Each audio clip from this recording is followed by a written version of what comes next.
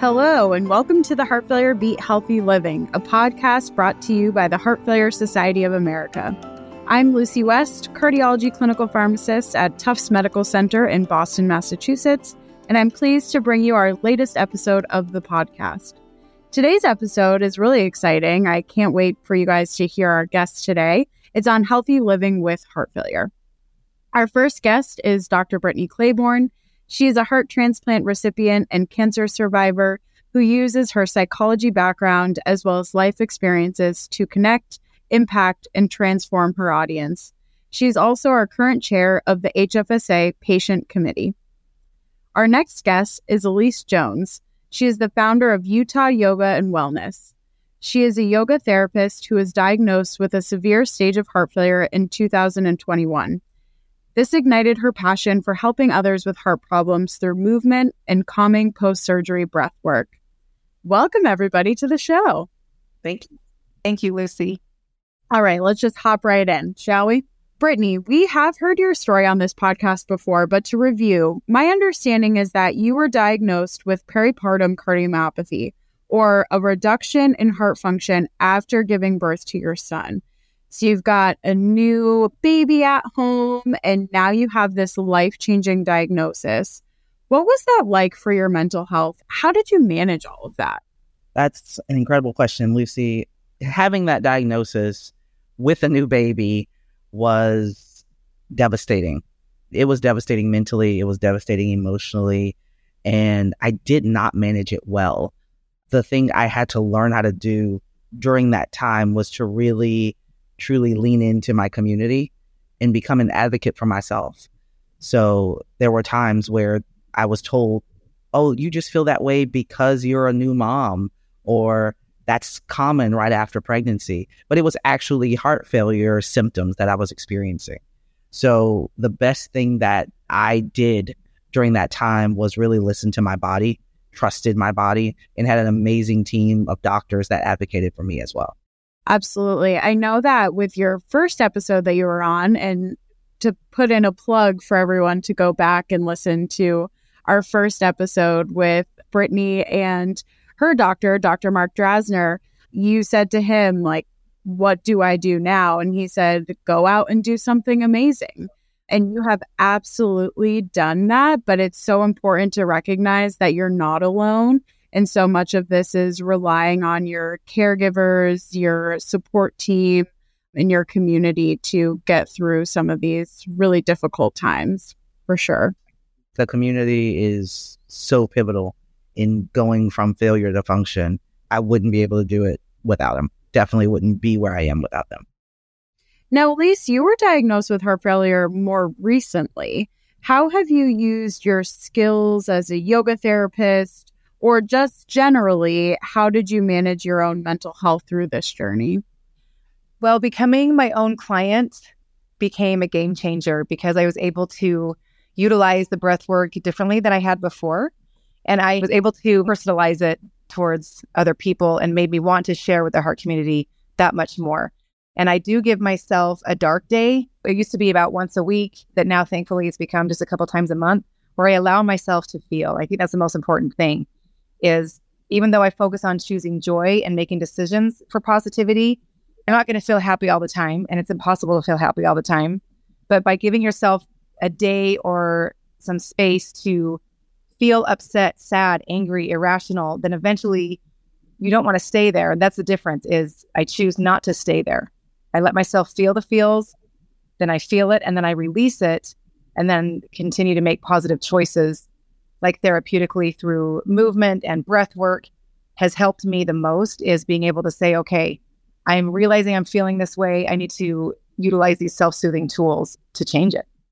I really, really appreciate you both being so honest about how difficult it can be and how you still continue to have your dark days, because I think a lot of people go through this journey and don't realize that it is so difficult for many people, and you're not alone in that. And it's to be expected, really, when you go through something like this, that it is going to impact your mental health. And so being able to find things that work for you or people that can help you is so, so important.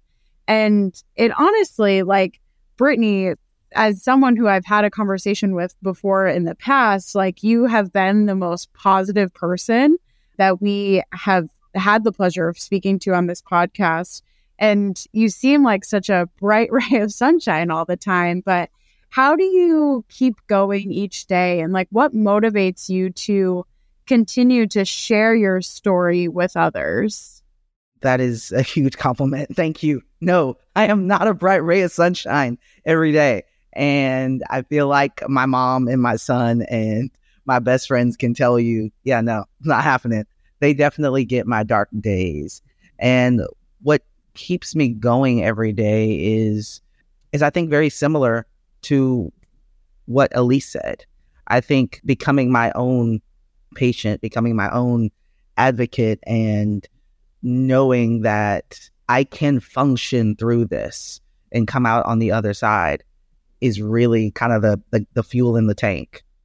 So, Lucy, I actually want to ask you a question. So much of taking care of ourselves as heart failure patients includes taking our medication. But honestly, I know for me, and Elise, you may feel the same way, it's kind of an added stress. Like it's hard to manage some days. So do you have any recommendations to help make our medication regimens as easy as possible, especially for people that are recently diagnosed with heart failure? Yeah, absolutely. I think, going back to what you guys were actually saying, like, you don't have to do this alone. Definitely utilize your support people. Also, a lot of places do have pharmacists that are involved with care of patients, even if they're in the background. Always ask to talk to them or go to your local pharmacy if you've got a good relationship with the pharmacist there and talk to them about what works best. Of course, as pharmacists, we're always recommending, utilizing a pill box.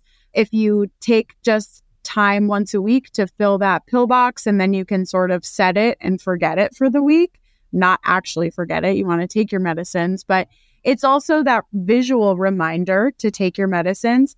And then also we understand that life happens. So if you get distracted and you didn't take your medicines right at 9 a.m., let's say it's like 30 minutes later and you're like, wait, did I take my medicines or not? You can see right there in the pill box whether or not you've taken it. So that's just a really good tool that we recommend, even for people who are on only one medication a day, let alone 10 to 15, like I know a lot of our patients are on. Other people just find systems that work for them. And I would just say to be consistent with it. Alarms can also be helpful to remind you to stick to a specific schedule. So I know on like smartphones now, you can set alarms that go off at the same time every single day. And that way too, if you're in the middle of doing something, you can just hit snooze and then it'll remind you again in 9 or 10 minutes, whatever it is, to go back and take those medicines. So finding those systems that work best for you so that it's not just a constant daily, like your life revolving around your medications, but rather you being able to live while also remembering to take your medications every day. I would say other important things is to bring an updated medication list to all of your appointments. That way too, like people are not always like trying to prescribe you medicines that maybe you're already on something like that, trying to limit any duplications in therapy or making sure there's no harm in like drug interactions and things like that. Also bringing updated medication lists to your pharmacy so that they know exactly what prescriptions they're filling, and therefore you're not getting any extra medicines that maybe you're not taking anymore, or getting a reminder like, hey, you have a prescription to pick up, but it's not something you're taking anymore. So bringing those lists to your local pharmacy can also be helpful to make sure that you're only getting exactly the medications that you should be taking at that time. Okay. All of that is actually amazing advice. I have a pill box. At least do you have a pill box? Oh, yeah. I have the ones that spin. I have colorful ones. Use it to my ears. That's perfect. That's absolutely amazing. Absolutely amazing. And speaking of your medications, Elise, how have you adjusted to managing your new medication regimen? It's not hard to do that for me. as far as remembering, and especially when you do make it fun and have a pill box and it kind of is exciting. But it was hard mentally that I had to be on medications and just the reality that this isn't temporary. And I think that kind of goes through our heads back and forth. But in my line of work, in therapeutic or specifically yoga, there's a lot of people that are anti-medication, and I couldn't be more opposite.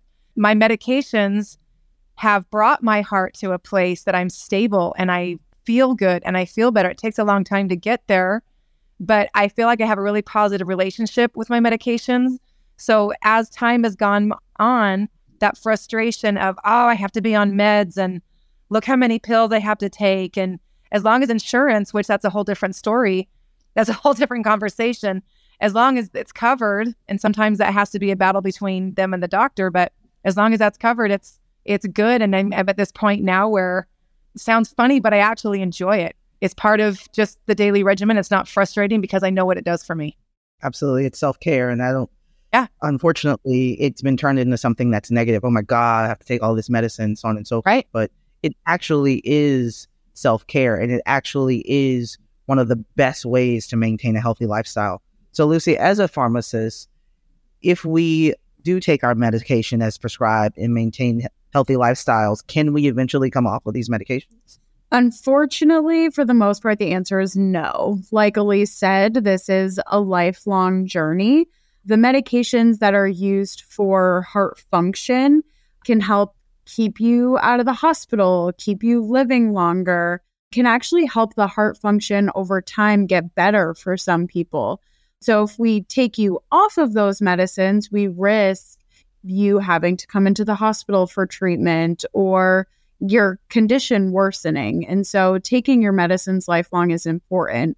And for someone like you who has got the initial diagnosis, eventually had an LVAD, and now has gone through the heart transplant process, medicines will still be lifelong for you in order to prevent us from having rejection of your new heart and any sort of complications like that. So for a lot of patients, medications are lifelong. And I think that's a really hard realization for a lot of people, like Elise said, but having that positive relationship, understanding why you're on every medicine that you're on. So never be afraid to ask, like, why are you switching my medicines? Why are you adding on another one? Because understanding, I think, can also really help you and motivate you to continue to take them exactly as prescribed.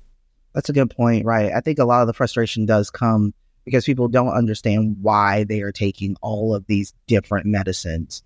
So I think having that understanding is huge for being an advocate and having, like Elise said, a positive relationship with your medication.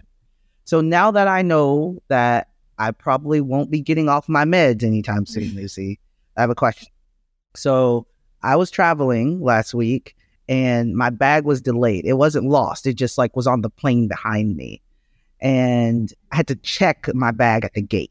At the last minute, they were like, we ran out of overhead space. So I had to check my bag at the gate. And I was a terrible heart transplant patient and did not take my meds out of that gate check bag. So my meds went under the plane and they were with my delayed bag. And it was only a 2-day trip, but I called my team anyway. I mean, would it have been okay for me to miss a day or two of my meds? Okay, so I think the first important thing to address is that we recommend that everyone keep supply of their medicines on them and not check them so that you can, in this case, if your bags are delayed or get lost, you have supply of your medicine. So I know you learned that lesson, but I think that's an important point for everyone else too.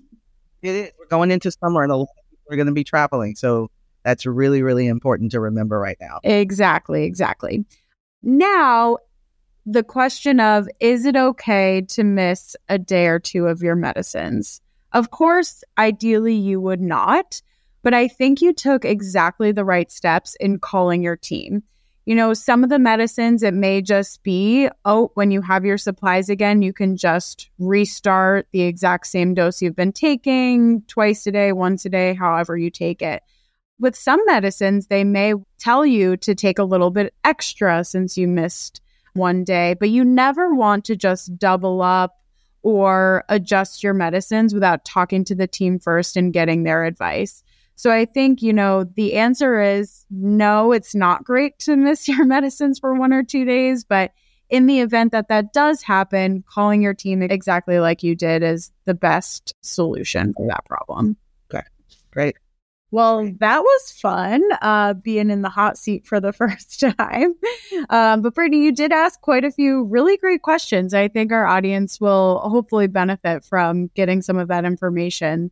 And I always really enjoy when you've been on the podcast. Like I said before, you've been on here a couple of times and our conversations are always great. And I always leave feeling really inspired and motivated by you as well. So I think now is a pretty good time to tell our listeners that you will be the new host of the Heart Failure Beat Healthy Living podcast. I'm so excited for you. Thank you so much. I'm so honored to be taking up such a pivotal role as a patient. I'm so grateful for the opportunity to engage with the heart failure community and build upon what you've started. I will make you proud, and I will not miss any doses of my medication. Amazing. So now that I am holding the mic, so to say, is it okay if I ask you some questions, Elise? Of course. Awesome. So I actually, you mentioned some things. You mentioned a pacemaker. You mentioned another open heart surgery. Tell me about your journey here as a health expert with heart failure patients. Like, what made you decide to work with this specialized group of patients, and how exactly do you work with them? Because I was there and am there myself. First, I didn't have a pacemaker. I had a different kind of device that was taken out. That's what my open heart surgery was. But when I was recovering from my open heart surgery specifically, and I felt the depression and I physically couldn't move, and I know I was healing, but I also noticed that a lot of those feelings prolonged for a very long time after that. And going through the work myself to get myself out of that and to try and stay positive and not just say, oh, well, now I have a heart condition. I can't, to all of these things. I focus more on what I can do rather than what I can't. And that's what I wanted to help other people with, is it doesn't have to be doomsday. And I can imagine being in your position, Brittany, with the history that you have. And I mean, just over and over and over again. And look at you now. I mean, you're going to be doing this podcast and you're helping other people. So I think it's the same thing where if something that has helped me can help someone else, then it's worth it. And, with COVID, I wasn't able to go into hospitals and help people specifically with breathing patterns and even where to breathe in your lungs and to not move your chest, but still fill your lungs completely to keep them healthy, all those things. So I started doing it online. And that's how I kind of built this community. And I recognized that I initially started because I wanted to help other people, but oh my goodness, have I been helped in so many ways. And I developed a support system for myself, unbeknownst to thinking I was going to help someone else. And there were so many times I would just be in tears of gratitude because someone helped me by explaining what they did when they went through something that I related to. And so it just is such a special community when we're all depressed and happy and sad and joy and everything all the time. Like we get it and understand the frustration of everything that this entails. And so the more we can help each other, the better. Are you still doing those online classes through the Utah Yoga and Wellness? Yes, I see clients that way. And I've actually kind of catered more towards that kind of client versus heavy trauma that I used to do before, because I don't think it's fair for the other person if I'm not in a good space myself to be able to help them. So I kind of stick with what I know, so to speak, with heart-specific things. But I've had people message me through social media, in other countries, and say, hey, my husband just had heart surgery. Are you able to do this online? And so we'll Zoom or FaceTime. And that is just kind of this underground community of face-to-face teaching people how to do these breathing techniques that can help calm you as well as keep you healthy during recovery, opening your lungs. And then every Monday, I do a live, I call it Mindful Monday, just if people want to chime in and do breath patterns and breathing with me, but it's specifically without saying it, because I say it all the time, but you don't have to have a heart condition or heart problem to do this, but this is basically why I started it. just for that community and try and be there as much as I can. It's not necessarily about building a clientele. It's the reverse. I mean, I feel like the purpose of my position as a yoga therapist is to eventually never be needed. So if I can share with other people to have the tools to self-soothe so they can take those tools and empower themselves, that's what I want to do.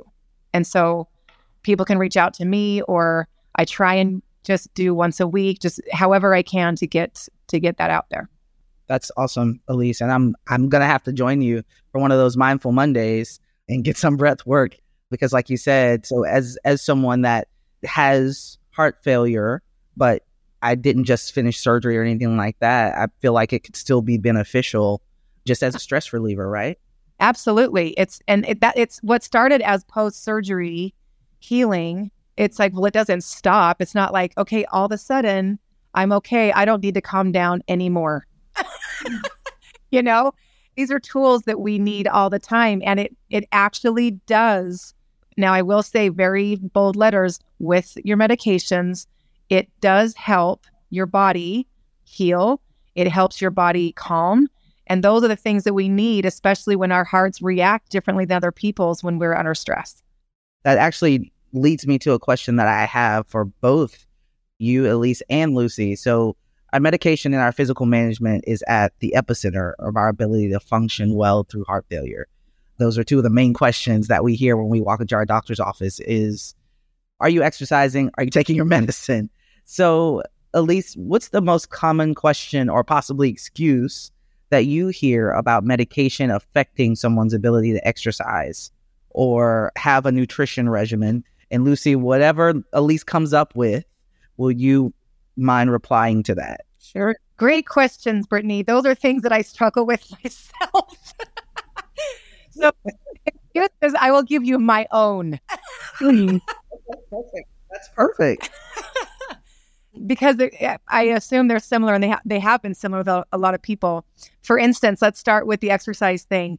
The main reason why, I feel I was very lucky in this category because I was already practicing and teaching yoga and roller skating. And my doctors actually said to me, if I could choose two things for you to continue to do, it would be those two things, because your heart's not going up and down. You can maintain a healthy level without running up a hill. So exercise kind of became a little bit scary for me at first. And I'm still going through the understanding process of what my heart can handle. And being on very limited sodium, very limited fluids during the day, I know what my limits are, and I'm not going to go out. I mean, I'm one of those people that's like, hey, I can't run anymore. Great. I hate running. But there's other things I can do in a healthy way to maintain a healthy heart that doesn't have to be pushing it too hard. And there's a lot of power in backing off. There's a lot of power in doing something else that doesn't push so hard. So it's not about, oh, I can't do that anymore. It's, I can do this, or I can do this differently. It's a positive mindset versus I can't. And then with the diet, it's hard because I'm that person that's like, oh, well, what doesn't have sodium in it? Sugar. Mm-hmm. So I tend to do. So I kind of went really far on the opposite spectrum. So now it's just really is finding that balance. And any restaurant you go to, it's not that you can't, but definitely look at if it's a chain restaurant, they have all their nutrition listed in their website. And it's amazing. Those of you with heart failure that are hopefully listening, it's amazing how much sodium is in every single thing we eat. Everything. And it doesn't always have to be the box, bag, or can. So when you're at a restaurant, I was surprised to see things that like salmon and chicken that I thought were healthier are twice the sodium as beef if you eat meat, because meat doesn't really have to be salted as much. And little things like that, or 2 tablespoons of salad dressing has my daily allowance. So exchange that for squeezing lemon, lime, and orange over your salad. It's funny because I've actually learned to prefer healthier options for many things, when before I was complaining that I had to eat healthier. And now it's like, you know what? Now that I haven't eaten X, Y, and Z for so long, and I've exchanged it for this, I actually prefer this. And so it's a mindset of, I'm not saying I'm the healthiest eater, but I'm learning and I'm trying and I'm working with, okay, it's either this or swollen for the next 3 days. It's either Right. this or I possibly go in the hospital. Like, choose your poison. So it becomes this mindset of what you can do instead of what you can't. Yeah. And I think, too, it's important to note that everyone is going to be a little bit different. The amount of exercise that they can do is going to be different. The amount of fluid that they should be intaking is going to be different. How much salts you can have. Like, there are general recommendations, but I always recommend going back and having a conversation with your doctors.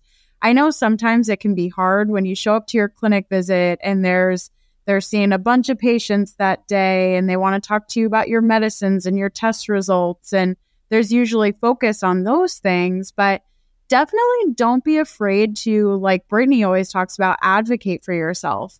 Have them sit down and ask them those questions. What can I reasonably do in terms of exercise? We had another episode on this podcast, another plug for everyone to listen to all of our episodes on the podcast, but about cardiac rehab. That's a really good option for a lot of people who want to get back into exercise, but want to be monitored and who are nervous to be doing too much on their own.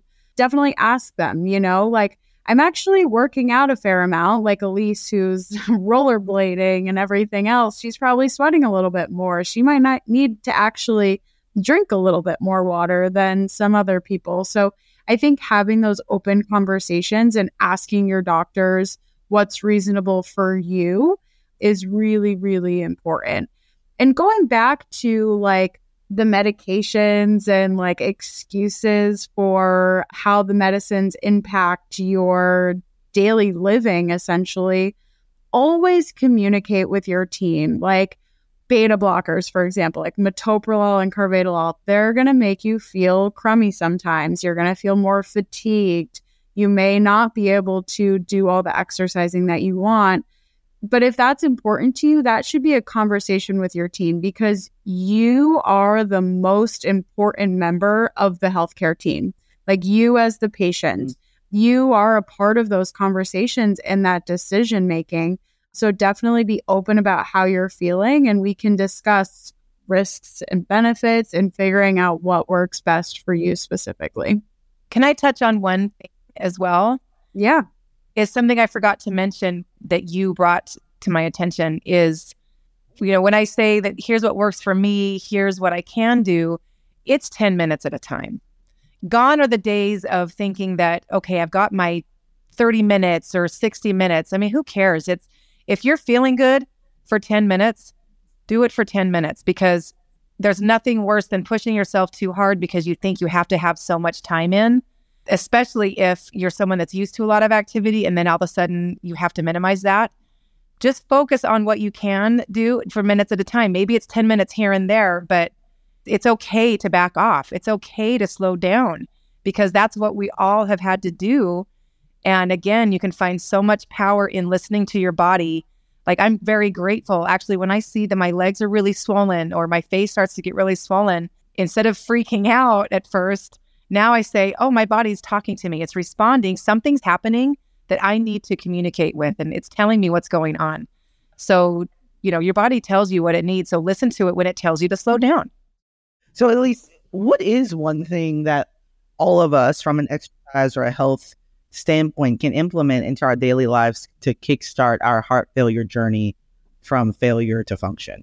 I would say, well, positivity is one thing, but it doesn't mean that you're happy all the time. You have to give yourself time to, if I dare say the word, grieve, because sometimes you are grieving yourself, and it's a different kind of feeling. But I would say get a hobby, because whether it's exercise or not, finding something that you enjoy doing is one of the best things you can do for mental health, which rolls over into emotional health, which is how you feel about those things, and then your physical health.